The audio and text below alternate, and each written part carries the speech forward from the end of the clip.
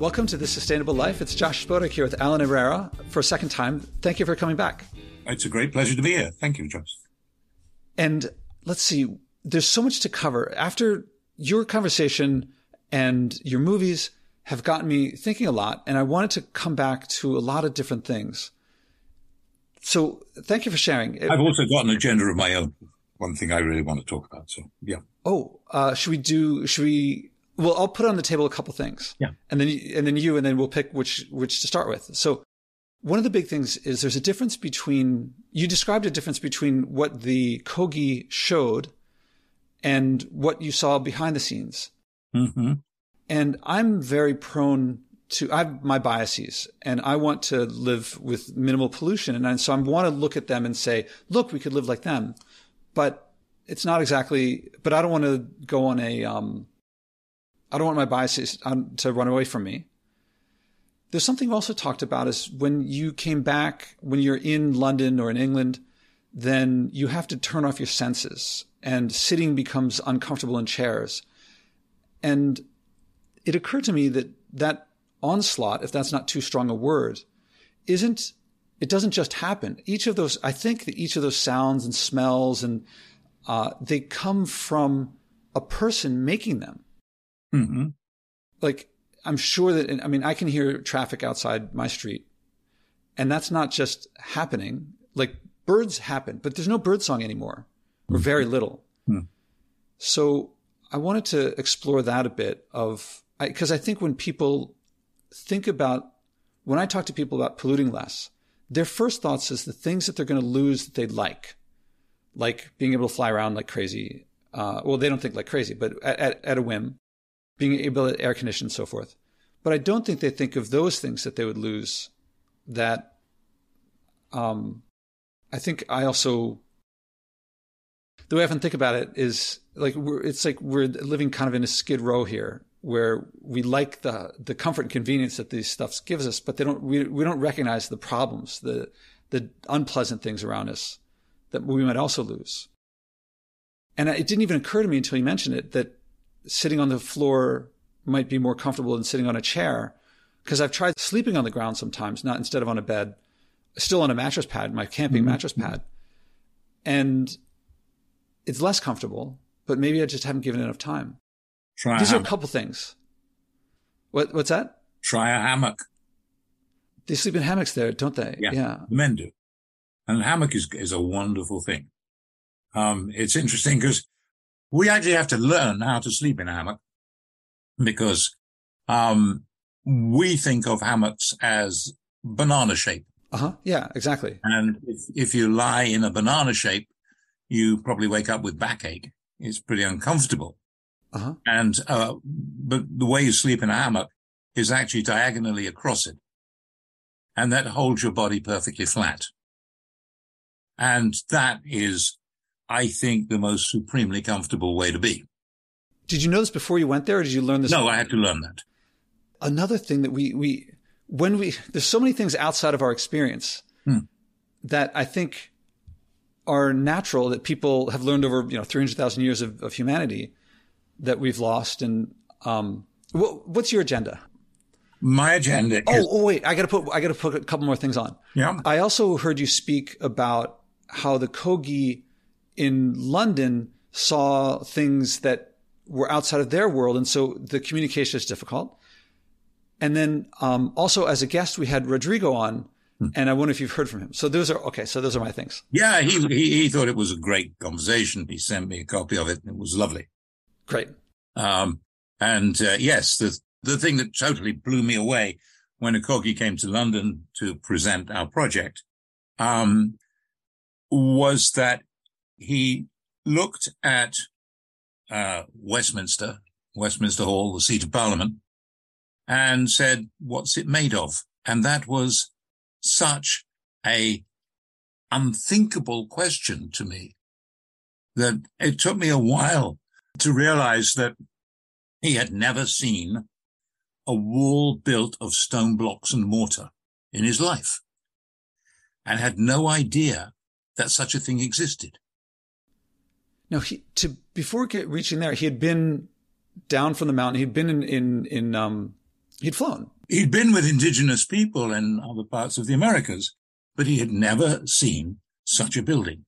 Mm-hmm. European medieval stone buildings, which we take completely for granted in Europe, were absolutely outside his comprehension. So his first assumption was that this was a cement structure with a pattern inscribed on the cement. Because he'd seen lots of cement. That's the only thing he'd seen of that size and scale and hardness. That's right, including the cathedral in Santa Marta, Of course, he'd seen buildings made of cement, but a cut stone mortared together building, something outside his experience completely. And so my read is that there's his processing of that, but then there's your processing of what does that mean if he doesn't recognize that? I imagine you were taking for granted he understood things that you take for granted. Exactly. But you can't do that. No. Or if you do that, you're going to miss things. And there's this marvelous moment in that presentation I made where I take him on a trip on the Thames, and there's Tower Bridge in the background behind him. And we're going on the river. And I say, look, to him, the structure of Tower Bridge is completely incomprehensible. It's a structure that says something, that communicates something, and he doesn't know what it is. Mm-hmm. And underneath Tower Bridge is the river, which is communicating too. And the Kogi are used to reading the communications of water, but it means nothing to me. So we have these two different worlds. Oh, man. Yeah. And so there's this experiment.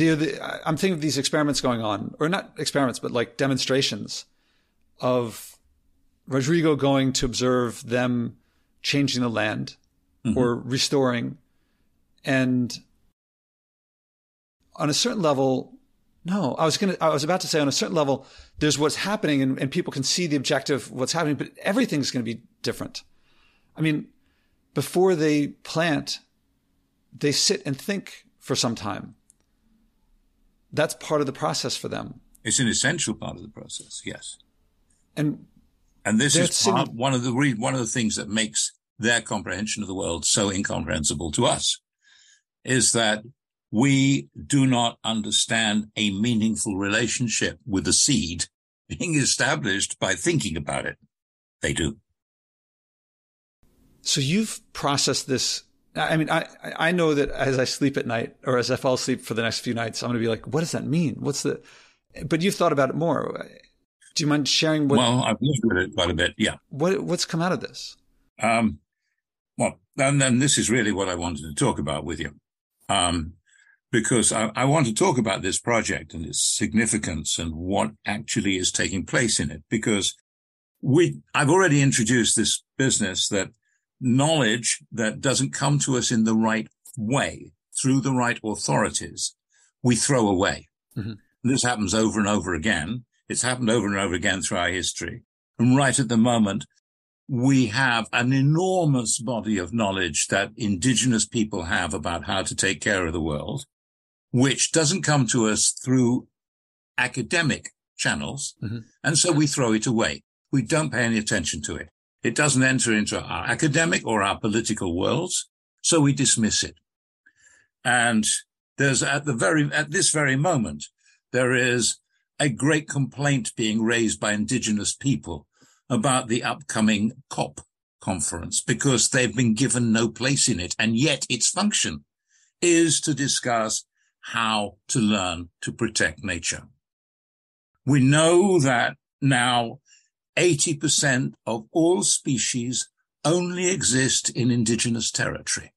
We've killed off those species in our own territory without meaning to, without intending to, generally speaking, out of sheer ignorance and incompetence, because we do not know how to look after this planet, and the indigenous do.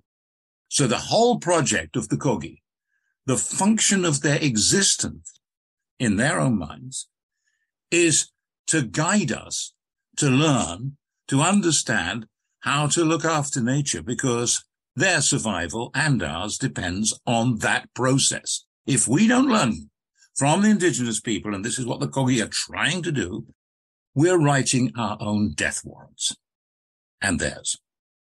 So the whole of the project that I'm involved with and am heavily devoted to now, through the Tyrona Heritage Trust, is to mount this teaching demonstration, this educational process, which they are in charge of teaching us how to look after the world. And the reason I want to raise it here is precisely the reason you've given of your extensive range of contacts, because this is going to cost, it's not going to cost a fortune, but over 3 years, it's going to cost $500,000. And we don't have it. And it's really rather important, to put it mildly. So I want to mention that and bring it forward to people because it matters. As far as the business of what is it that is actually taking place when the Kogi are looking at nature and dealing with nature, their whole relationship with the world is totally different from ours, above all because they perceived the world as the superficial trace of a universal conscious mind. Let me say that back. The world, the physical world, the actual structure of reality that you see and feel, all the sensory stuff, is simply a surface, a projection of a cosmic mind. A cosmic mind. So it's the projection of a cosmic mind. So it's vaguely... A luna is the mind inside nature. Now, it's hard for me not to think Plato at this stage. Why not? So it's something like that. It's something like that, yes. Okay. There is thought in the world. And that's what Plato is talking about, yes. Okay. And that is how, at a basic level, everything in the world is connected. It is connected at a thought level. That's a level in which we participate. We are part of the world, not just as physical beings, but we are part of the world as beings of thought. We have consciousness. And consciousness isn't just knowing what's going on around you. It's a level of connection with what's going on around you, which is deeper than knowledge, really. It's who we are and what the world is that we live in. And so when the Kogi are going to plant things, they are very, very conscious of the significance of establishing a careful thought process of connection with what they're doing. It's not, in my opinion, it is not meditation. Meditation involves emptying your mind. It involves kind of nullifying your consciousness, just being out of it. I've a little experience of meditation, particularly in Japan, in the monastery that I was in. This is something different. This is thoughtfulness, mindfulness, you might call it. It is, every Kogi is taught at the end of the day to think about the coming day, what's going to happen next, and to go through what they're going to have to do, to think it through, to imagine it, to participate in it mentally before they participate in it physically. And this is also an agricultural process. Before you can work with the land and with the plants and with the seeds, you have to think it through. That's not limited privately to your own interior being. The process of thinking it through, they firmly believe, is a process that takes place both outside your physical body and inside it. The world around you knows what you are thinking, which is a strange idea for us. I mean, I think that our consciousness would seem to be one manifestation of this universal consciousness, if I don't sound too woo-woo. It's a kind of it's a manifestation, partly. Our bodies are manifestations, but also participation, because we're actually able to make choices inside our minds. We don't actually know where our minds are. That's a rather difficult thing. Where is your mind? But whatever that is, you are within it making choices. You are being selective. You are doing stuff. It's not simply a mechanical process. So I'm going to give you my takeaway for one thing, what I see them doing, and this is from very, images of images of images, like I'm very far removed, but, I once came across some information, someone found that when you go from a hunter-gatherer culture to pastoral to modern world, the drop in awareness of nature is precipitous. It's huge. But to me, the awareness of nature is what I call science. And what you're describing to me sounds like science. And I say this as a PhD in physics. I mean, I'm still in the academy. I mean, I teach at NYU, and we talk about writing papers. Like writing papers, running experiments, that's science. But interacting with the world is too. I think I'm doing as much science today when I'm learning like what plants around me are edible. And there's not a whole lot in Manhattan. There used to be a lot more. And so this to me feels like advanced science. It is. And they insist it is. They insist that they are scientists, and that's why they want to deal with our scientists, because they believe that there is a level of communication between people who have this wish to learn about the world they're in that they share. Yeah. And it's applied science in the sense of making the world fertile and abundant and verdant, and as opposed to just figuring out interesting information. I mean, there's a certain beauty to science. I mean, I don't know if you know much Richard Feynman, but yes, I mean, he's an entertaining person.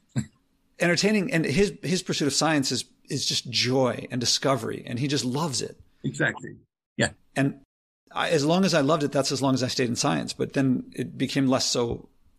And there are other things too, but I will never take away from someone who just wants to learn about the world. I think there's an art to science. There's an aesthetic beauty to it.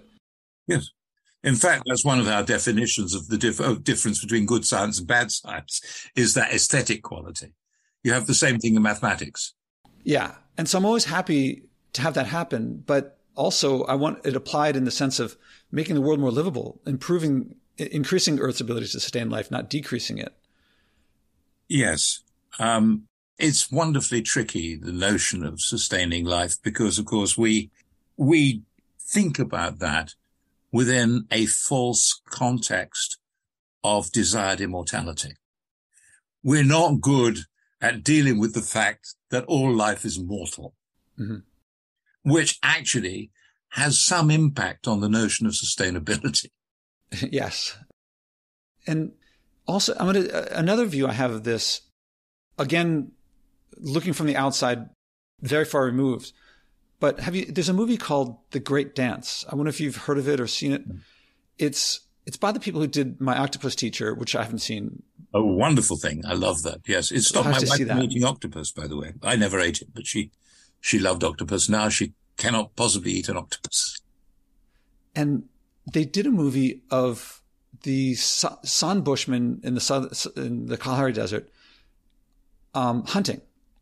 And when they hunt, they become the animal that they're hunting. Like you can see them like jumping around in the way that the animal that they're hunting jumps around. And one part of it shows this one guy, it's persistence hunting. Humans can run longer than most other animals. And so they just hunt, they just pursue and pursue and pursue and pursue. Yeah. At the end scene, not end scene, but there's one scene where the animal surrenders. Yeah. It just looks, the look on the face of this animal is like, please end it. Yes. Yes. And that's also, of course, an identification happening between the hunter and the hunted. That's what I'm seeing here of the hunting. And I feel like what you're describing is a agricultural instantiation of the same sort of connection with nature, connection with what, because we're going to eat the plants too. Yes. Or not all the plants. Some of the plants are going to be non-edible plants, but some of the plants will have opinions about that. Yes. Yeah. Or we're going to set some of them on fire. Yeah. and cook with, and yeah. That's why I was questioning, saying there is this, we need to be careful about what we talk about sustainability, because what we want to do is privilege some parts of the natural world as being, we would really like them to live forever, whereas other parts are there to be sacrificed, consumed, live, die, go through that process. But we belong to a section we would really quite like not to die. And this humble humility to nature is, in my experience, look, I'm far from a humble person, but I'm learning a bit. And the more humble I become to nature, the better my life becomes. Lovely. By the values that I feel like the most universal values around of live and let live. And yeah, I find all this, in a way, I think that the Kogi have been happy to work with me because I'm as far removed from their relationship to nature as a human being can possibly be. I come out of an urban ancestry that I can trace my family back, certainly to a city 2,500 years ago. We have a continuous family history and narrative and names that go back to about 500-600 BC. Uh-huh. And the family goes back before that, but not as far as I'm aware in an urban context. But that's a long time of urban living. And my knowledge of nature is as little as a human being's can be. Once I came home and said to the family, I'm terribly worried. I think there's some virus attacking everything in the front garden because it's all sort of going brown and dying. And they sat me down and explained about autumn. 3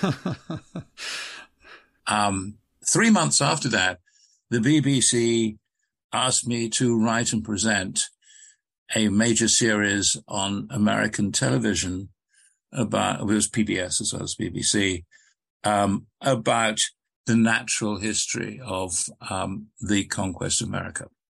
Mm-hmm. They couldn't have picked a more inappropriate person. I loved doing it. It was wonderful. I learned a great deal, but I know nothing.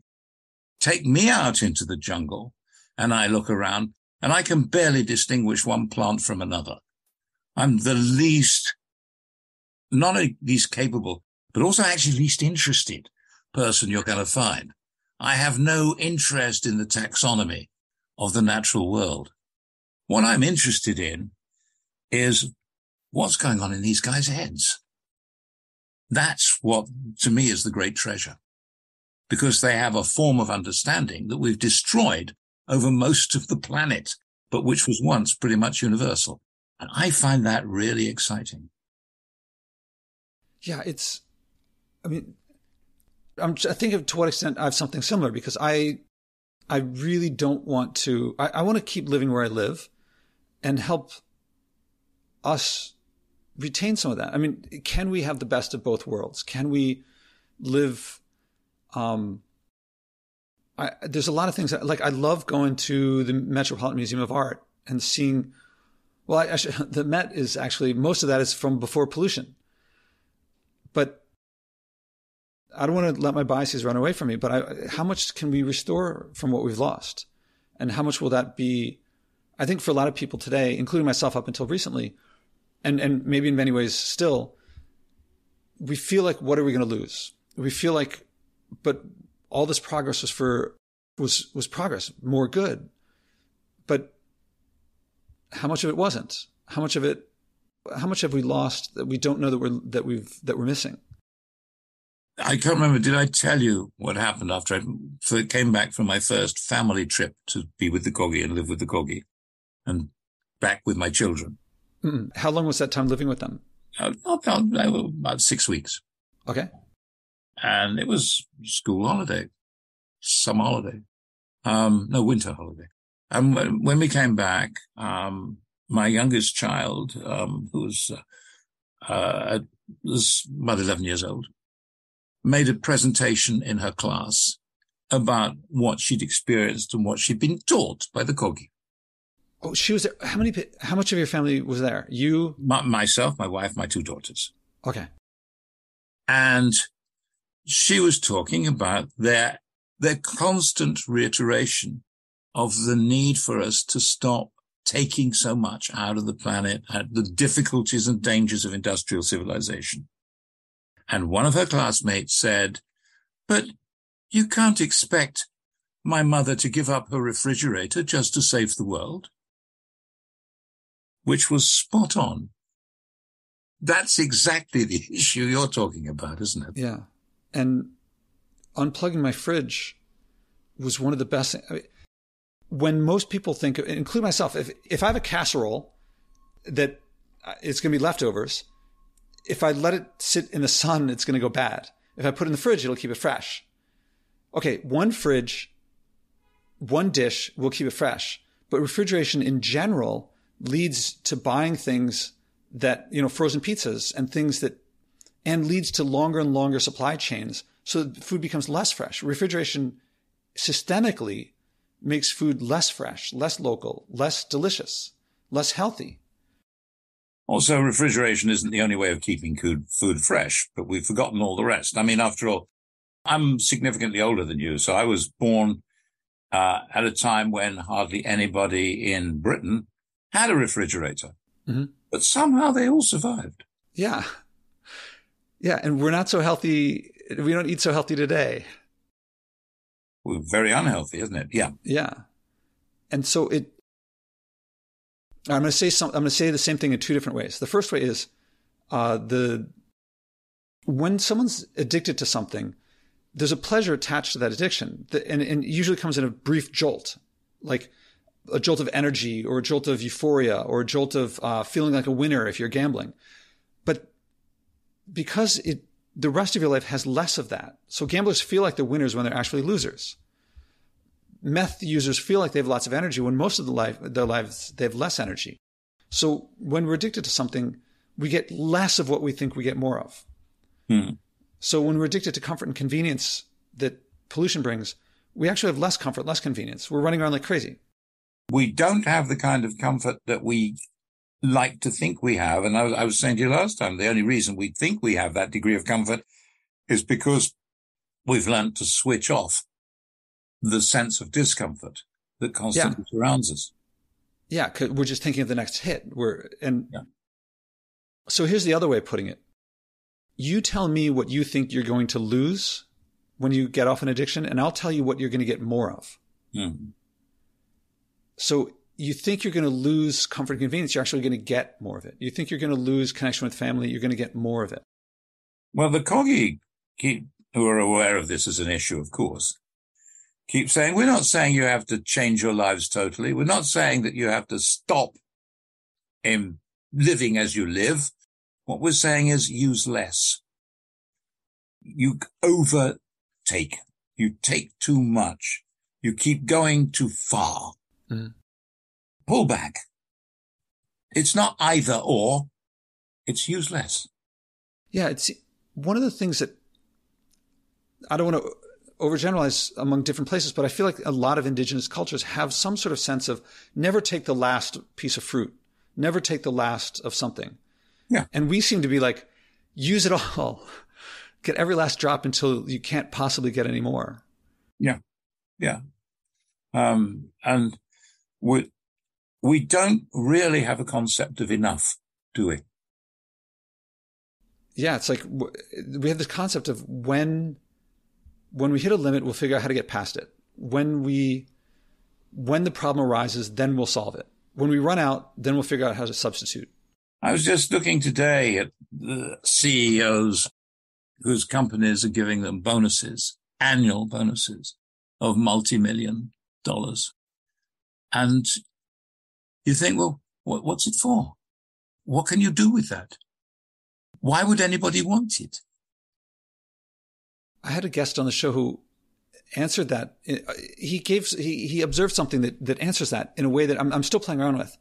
So that, the things that are addictive are not like you don't get addicted to fresh fruit and vegetables or to singing.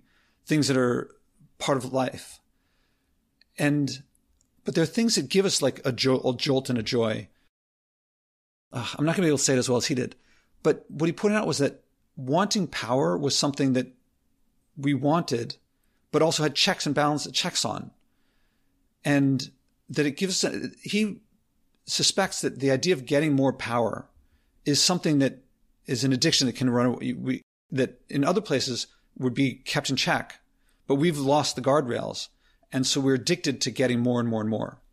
We're addicted to getting power. We're addicted to getting authority. We're addicted to getting money. That it's that jolt that you get and you just want more of it. And you say you end up with less and less. I'm at a very early stage in my career in broadcasting.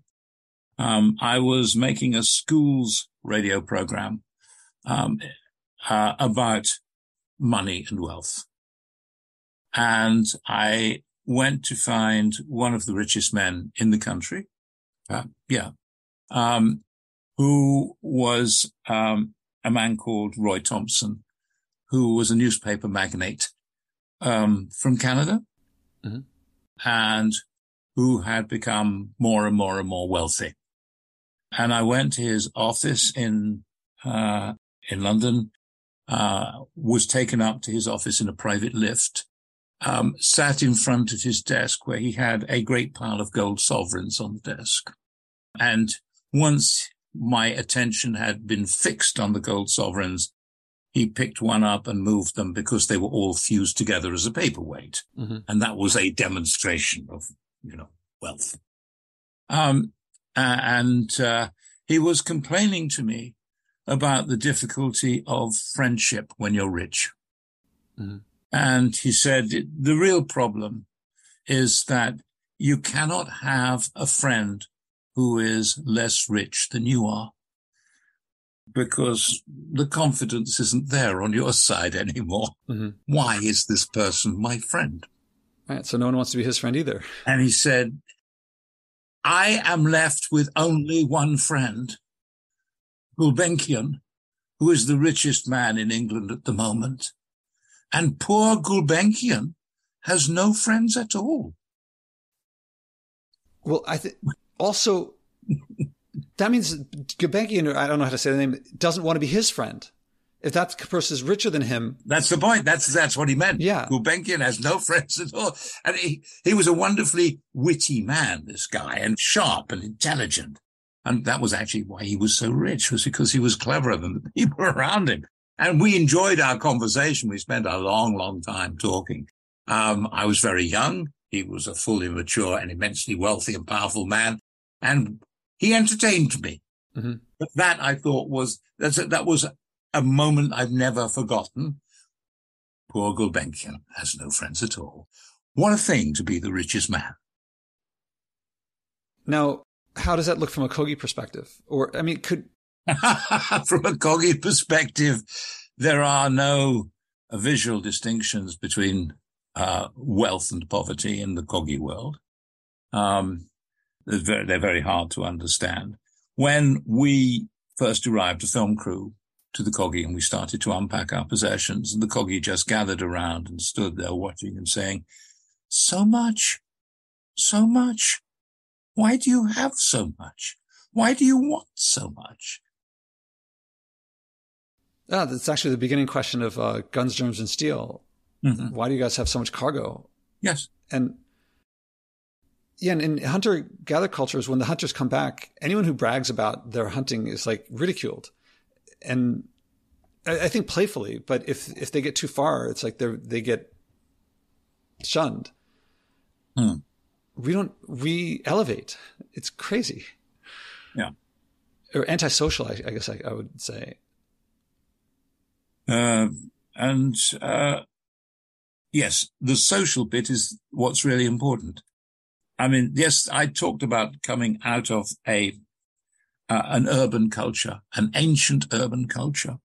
And this ancient urban culture, at a very early stage, about 1500, no, more than 2000 BC, developed money, commerce, exchange, and not money as coinage, but the but exchange and that prices. Prices were established in ancient Sumeria. When the Spanish arrived in South America and Central America, they found themselves in an advanced civilization with some cities of hundreds of thousands of people, which operated without currency and without prices. Obviously, they needed exchange. Obviously, they had long-range exchange. Commodities, food, fabrics, and so on were being moved around all the time, but without prices. Prices are an interesting problem because they give us a way of thinking about things which is quite unhelpful and destroys a sense of community. Yeah. I got to share a story from last night, or it goes back a bit. So part of disconnecting from the grid means it gets dark at night here. And sometimes I don't have power for lights. So that led to me going outside more, and it led to me volunteering a bunch. And the way that I volunteer is that there's a bunch of stores around here that throw out stuff at the end of the day.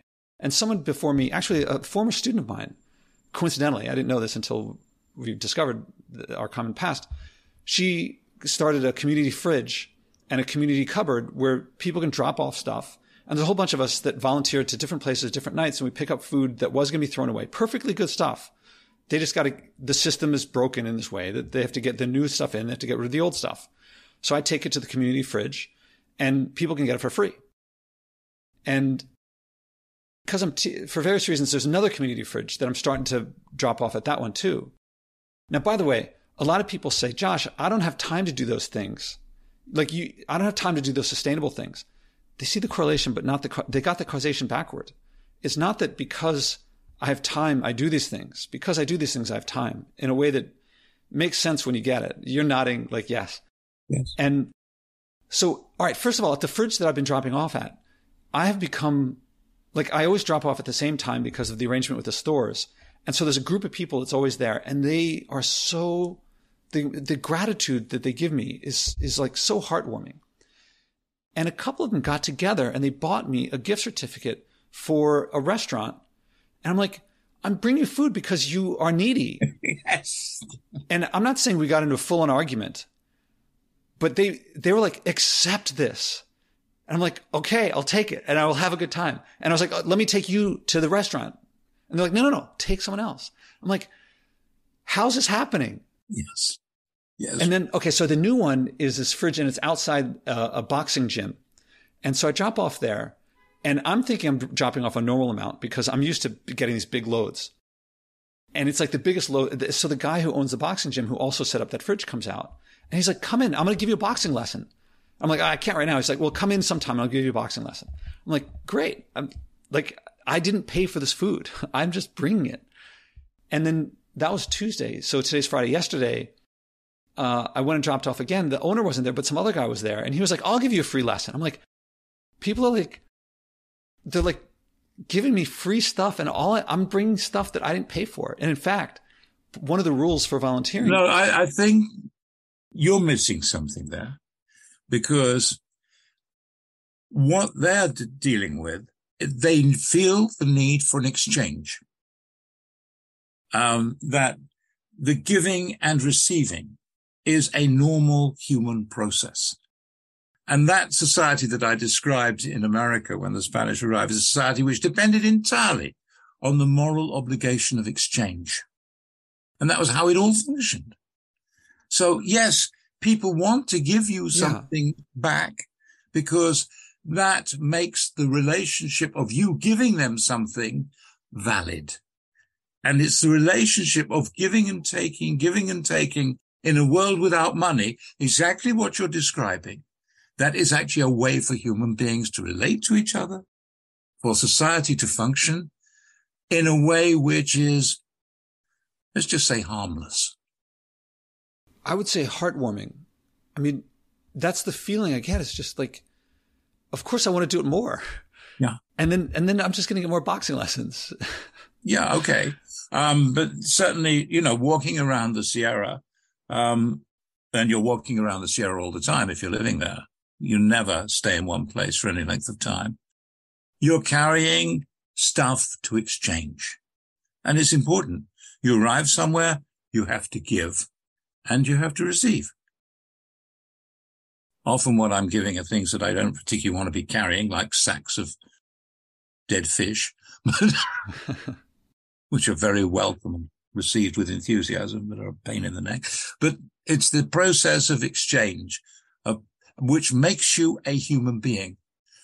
This is what socialization is. Now, can we go back to what you just said? I want to put that in the framework of him for the first time seeing a mortar and stone building. Yeah. And so for someone who's hearing for the first time, like I feel like what you're describing here is a stone building from our perspective of just not thinking, well, let's put the money in the bank for some future use. The exchange, the giving, the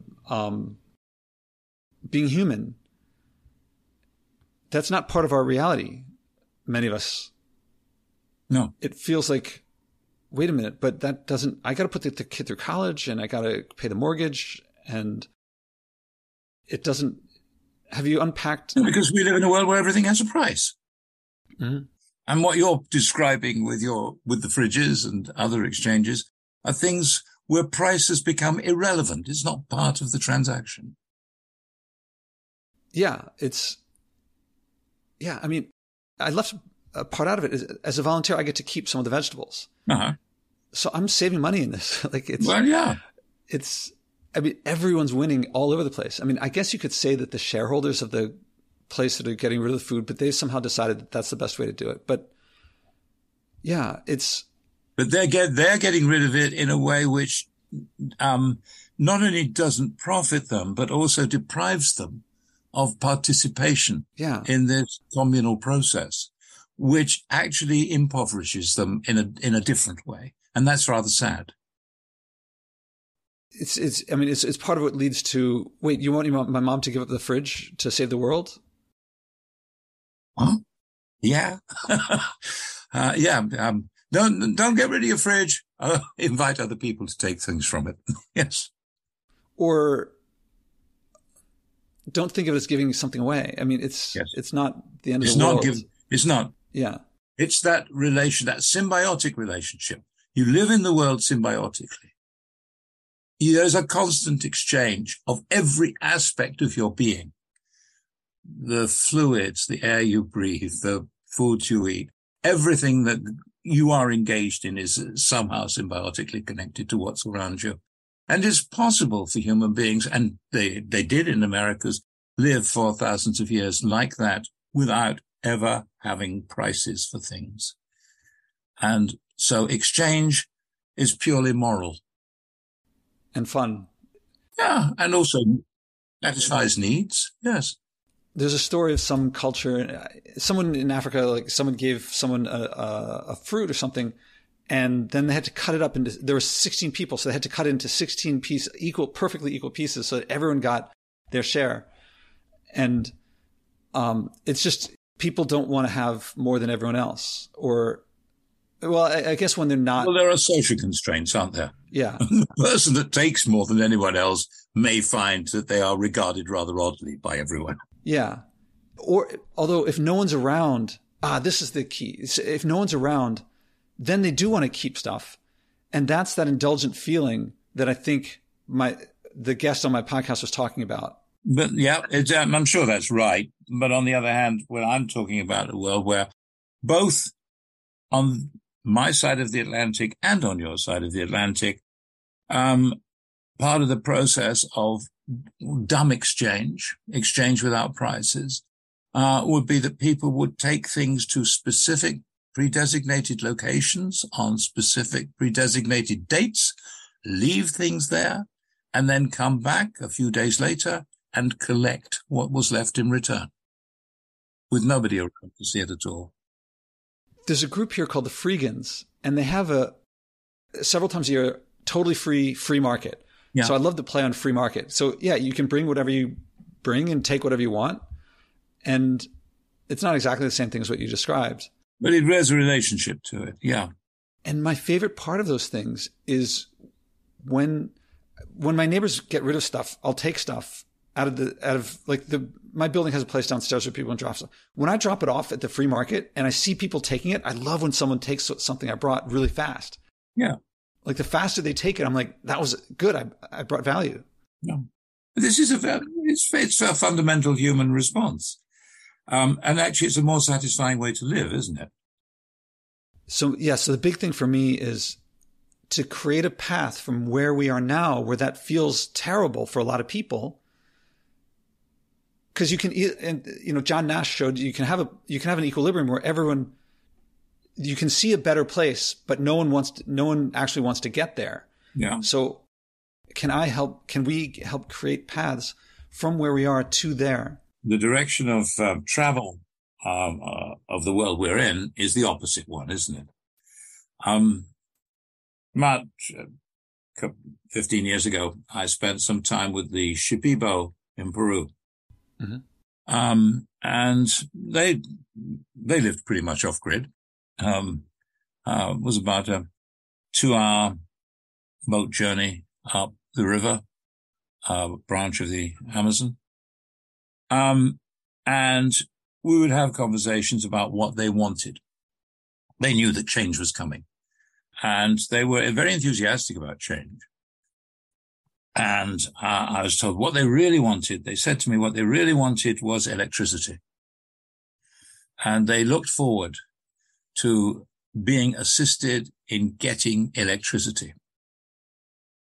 And I tried to explain that electricity may seem very useful, but with electricity comes an electricity bill. And the electricity bill actually has to be paid with money which you don't have and you're not using. And so what's going to happen is that when you get electricity, your sons are going to go upriver to Pucallpa, the city, and there they are going to work, and your daughters will go as well and work to get money to bring back to pay the electricity bill. And the consequence of that will not just be the separation of you from your children physically, but also your children will turn into Peruvians. How do you feel about that? It was very difficult for them to even hear this. Mm. Yeah, it's have you read Confessions of an Economic Hitman? No. It's that on the national scale of the various Western countries coming in and saying, we'll give you electricity, we'll build this dam for you. I mean, we'll loan you the money and then you just have to pay us back, but you'll have such great economic growth that you'll be able to pay us back. And the bigger the loan, the more the people are indebted and therefore never able to go back. Yeah. And it effectively, when the U.S. does it, say through Bechtel or Halliburton or whatever it's called now, the taxpayers of the U.S. feel like, oh, we've given a grant to this place. We're helping them. The grant, basically, some of it, a tiny bit goes to the ruling family there and establishes them as the puppets. Almost all of it goes then to Halliburton. And the people just end up being indebted forever. Yes. And he saw his role as an economist to make these rosy projections that he knew were false. And you can see as a system, it's a very stable system. No, I don't see that, but okay. Yeah. Well, it keeps going. I mean, it feeds off itself until we run out of places to dam up. For a short while, not for a long time. I mean, look, we live in civilizations that are centuries old, many centuries old. But the kind of civilization you're talking about, I don't think is capable of surviving for 150 years. Oh, yeah. I mean, that's what's going on around us. Yeah. Yeah. Now, I have an idea for one step in this path for people who are listening, and I think you'll like it too, is that people think, I want to fly, I want to see Machu Picchu and the Eiffel Tower and things like that. And this is going to sound as unbelievable to them as some of the things we've talked about. But if they, instead of flying to someplace, go camping for a vacation, or even if they want to go in a smaller step and just go do a staycation, go to like a boutique hotel near where they are, but avoid the flying, and then take that money and donate it to Tyrona Trust. That would be a very, very welcome thing. Yes, yes. And for them, it would be doing some good. Yes. Yeah, yeah. I think everybody would benefit. It'd be wonderful. Actually, not only is it an attractive thing to say, but while you're talking, it occurs to me, because I've, like many people of my age and opportunities, have been to pretty much all the places that I would want to see on the tourist bucket list. And I have to say that in reality, I mean, they say it's better to travel hopefully than to arrive. There are very few experiences arrived at the end of this 7,000 mile journey that turn out to be quite as worth the journey as one hopes. Tourism is largely, as a process, the art of creating a hypothetical, imaginary, hallucinatory destination, which you want to get to, which probably doesn't quite turn out to be as good as the hallucination that was given you in the first place. And at the other end of not flying overseas, the past vacations that I've done were bike trips, including camping nearby. And they were the equal or greater than any experience I've had traveling. And I've been in North Korea a couple times. And it's very easy to say at that point, oh, well, you've been there. So now, since you've been there, other people should get to go there too. My point is, taking that into account, I mean, I can't change the past, so I can't undo that. But if I could, I would, in favor of learning where I am and connecting, restoring. So people, that's one easy step, although it sounds impossible. It sounds like, what, you want me to give up my fridge to save the world? But to me, that sounds like, wait, you want me to learn how to cook and get fresh local fruits and vegetables instead of frozen pizzas? It's also, what you're doing in that process is opening yourself to the place where you are. Yeah. So you are engaging with the place, the people, what's around you. And that actually is a real experience of traveling that is hugely beneficial and enthralling. Whereas most modern tourism involves being put into a box which is never opened. You are transported in the box from one place to another. You are moved from this box into a hotel room box, and everything around you is part of the box, and you never actually have an experience. Yeah, it's totally curated. It's exactly. And it's not curated for you. It's curated for the people who are selling it to you. Yeah. Yes. And it's not just the box of like being in the physical airplane. It's even when you're outside of it, it's still not, I mean. Your experience is restricted. And one of its features, and one of the ways it's sold to you, is that it's safe. There is the reduction of risk is part of the whole process of tourism. Yeah, that's one of the, where was it? Every now and then I hear people say, nature is trying to kill you all the time. And that's what we live in. We think of like, I certainly was nervous when I was setting up my tent last time. Might there be bears? And that's just this fear. Like, I don't think the Kogi look at nature as scary. That was one of the things they had to teach me. That it was abundant, I would guess. When I first went into the Sierra, because I had no experience of this kind of world, I felt that I fully understood the Spanish conquistadores going through the jungle in full armor. It was actually very scary, full of things that wanted to kill me, sure of it. And And after one particularly extraordinary day, in fact, it was a Christmas day, where I had been walked a long way for a meeting that was exactly not the meeting that was described to me, but had another purpose entirely, which was preconceived by them, and was an amazing thing. And at the end of it, by the time I got back, and it was an area which was so steep and difficult that we couldn't carry the equipment on mules because the mules couldn't go there. So it was kind of hard work. Mm-hmm. And at the end of the day, I'm completely shattered. And the Kogis said, so now you have to be restored. So take off your clothes, just wear your pants, nothing else. Well, effectively a swimming costume. Mm-hmm. And come with us. Come with you? Walk through the jungle? The jungle will look after you. Everything will look after you. There's a space for you. Come with us.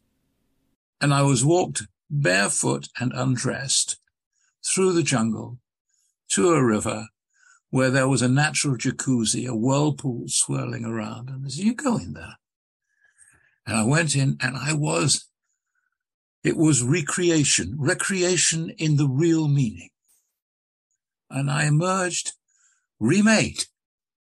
And having learned that there was nothing trying to kill me or even hurt me.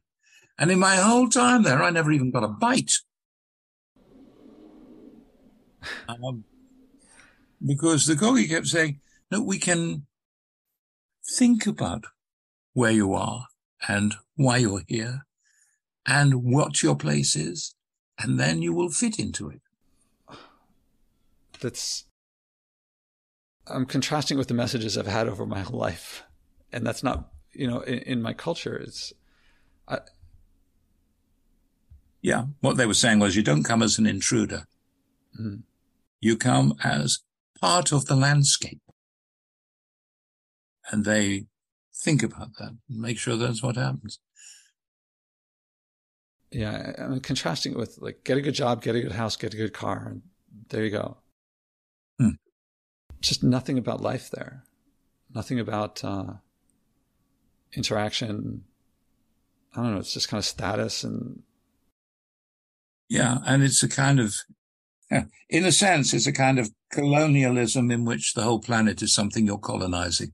Everything around you, you're taking control of. Yeah, our culture is colonialist, imperialist, effectively enslaving still. That's, in a way, you can see it as part of the essence of it, yes. That's one of the reasons why what we're doing in this project I've been talking about is so unusual, because it's actually run by the indigenous.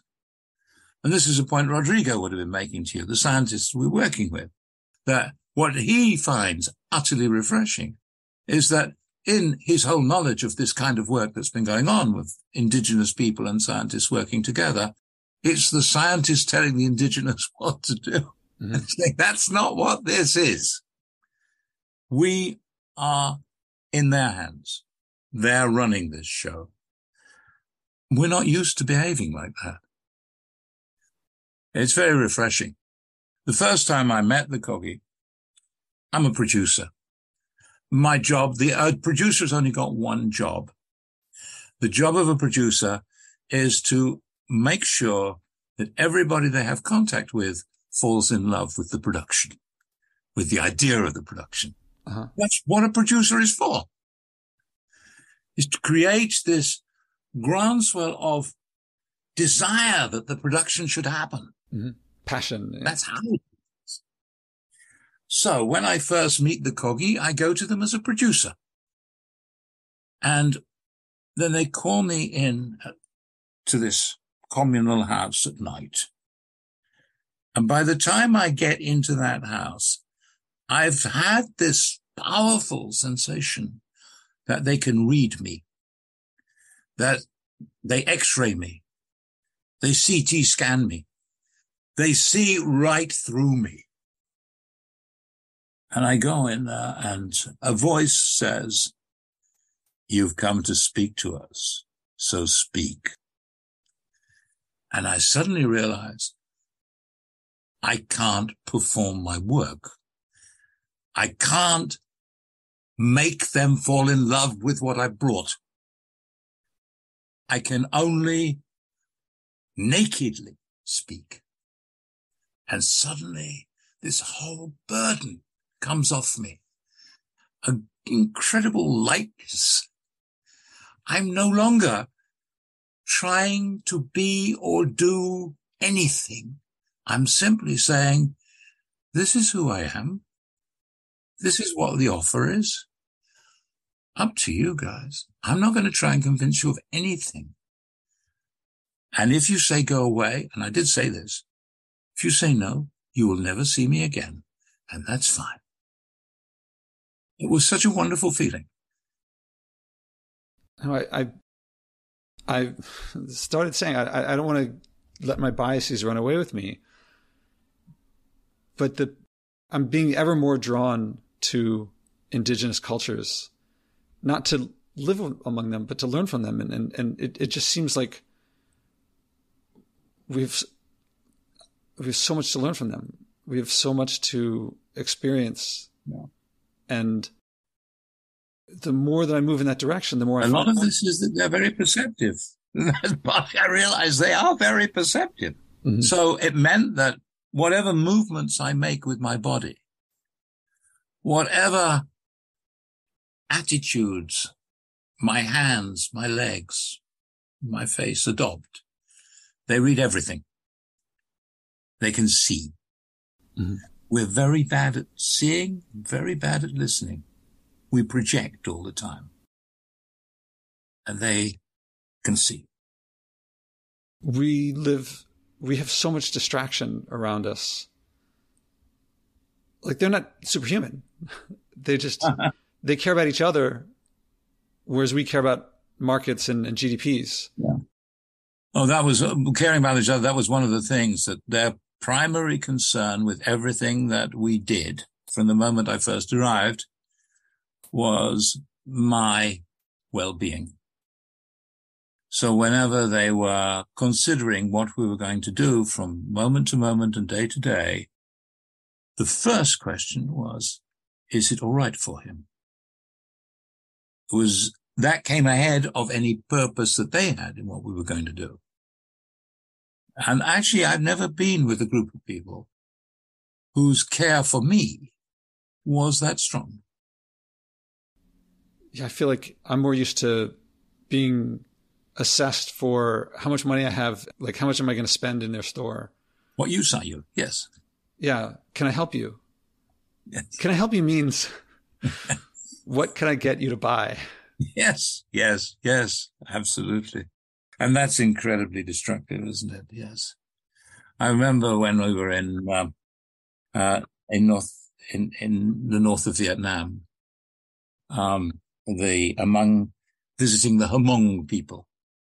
And the Hmong people were suddenly being invaded by tourists and having this extraordinary experience of being visited by people like myself who were, on average, I would say 20 years beyond the life expectancy of a Hmong.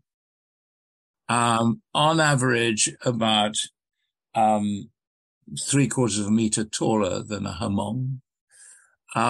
So there were more of us than the Hmong. Mm-hmm. So their villages were invaded by these armies of immensely, gigantically tall, pale, almost indefinitely aged millionaire ghosts. That was what they were experiencing. And the millionaire ghosts wanted to take away something, and they wanted to buy things. Mm. The Hmong were not producing anything of a surplus for this exchange to happen. So they began cutting up their clothes and dyeing them with indigo and stitching them into bags that they could sell to these millionaire ghosts. Mm-hmm. So everybody came away with an indigo bag, which then had to be wrapped in plastic because what the Hmong didn't know how to do was fix the indigo from leaking onto anything it touched. Mm-hmm. And this is how we wreaked havoc among the Hmong people. Yeah, soon there'll be a lovely little Starbucks on the river, and we will say, look, we're helping them. Look how much we're bringing them to us. Yeah. We're bringing them our culture, and now they can enjoy life at last. Yeah. The thing that constantly surprises me about the Kogi is that they have a thoughtful, proactive attitude towards the invaders. They are not reacting. They're never taken by surprise. They know what's going on and they think about it ahead of time and think about how they should relate to it all the time.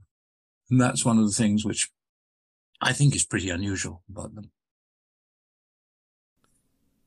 Different from us. I would guess that a lot of other places are like that too. I mean, the Hmong probably wanted to give them something. Mm-hmm. You guys want something? I want to give you something. Yes, absolutely. Yes. Oh man, this is going to be yet another episode in which I have to listen to it several times and just let it wash over me. I apologize. Yeah, I mean, this is what I was looking for. And yeah, I hope to continue the conversation. And I do hope people who are listening strongly consider, next time you're going to fly or next time you're going to buy some big appliance, do the opposite. Get rid of something. Stay where you are. Give the money to Tyrona Trust and you'll probably feel better. Or if you save $1,000, give a mere $999 to Tyrona. Keep the dollar so you get some personal benefit by that scale.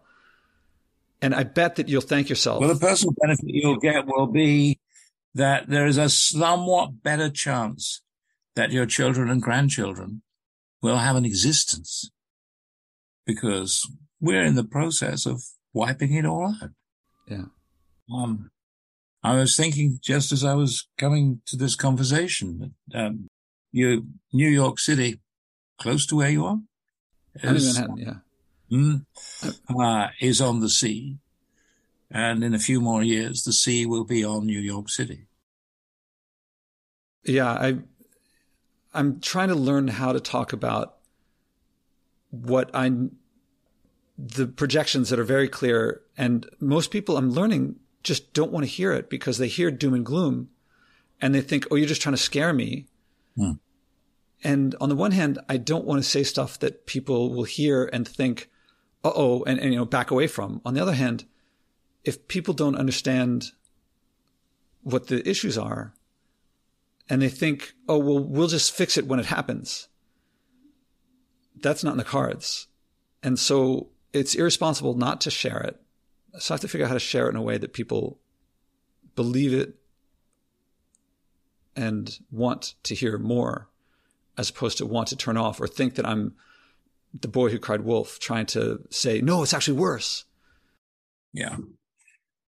Well, we're very bad at anticipation, aren't we? I mean, last summer, there were an awful lot of cities which were hotter than they've ever been in their history. Mm-hmm. But now, maybe next year won't be so bad, is what we tend to think. Man, it's... because we're not experiencing it at this moment. And we don't want to or cannot envisage what's coming. Yeah, I also explore that a lot, too, of why we do that. What's going on in our heads and our hearts, and why we resist, why we rationalize and justify staying the way we are. And yet, when we change, we're glad we did and wish we had earlier. Not just any change, but a change in the kind of direction you and I are talking about. Yeah. We resist it. And we really... Did I tell you the quote, the Abraham Lincoln quote? Regular listeners hear me say it all the time. Abraham Lincoln said, the most damaging thing you can do to yourself is to do something that you believe is wrong. Now, not to say, he didn't say own slaves. He didn't say do something that I think is wrong. It's that internal conflict that you can't escape as long as you keep doing something that you believe is wrong. And that internal conflict generates things like guilt and shame and things that, as long as we suppress it, we can act as if it's not there, but it doesn't go away. It's not gone. But to face it means the only way to get over it is to stop doing the thing. But in order to stop doing the thing, we have to face these emotions that we really don't want to face, that feel bad. And so we tell ourselves, well, in Lincoln's time, they would say things like, oh, well, they're not human. It's okay. We're civilizing them. Right? The people who are breaking up the families and raping, they're the ones who are saying that the others are uncivilized. But today we say, I'm powerless. There's nothing I can do. Yes. Therefore, it's not my, so when I tell someone you're powerful, that means all the decisions that they made up until now saying they're powerless, they actually, if they acknowledge that they're powerful, it means that they did those things consciously. And that's very painful. I think there's another bit which people find it hard to take on board, but which is very important, which is that if you think about these kind of actions that are supposed to affect something on a grand scale, and you think about them as what their impact will be, you cannot possibly understand what their impact will be. And it's not what you should be thinking about.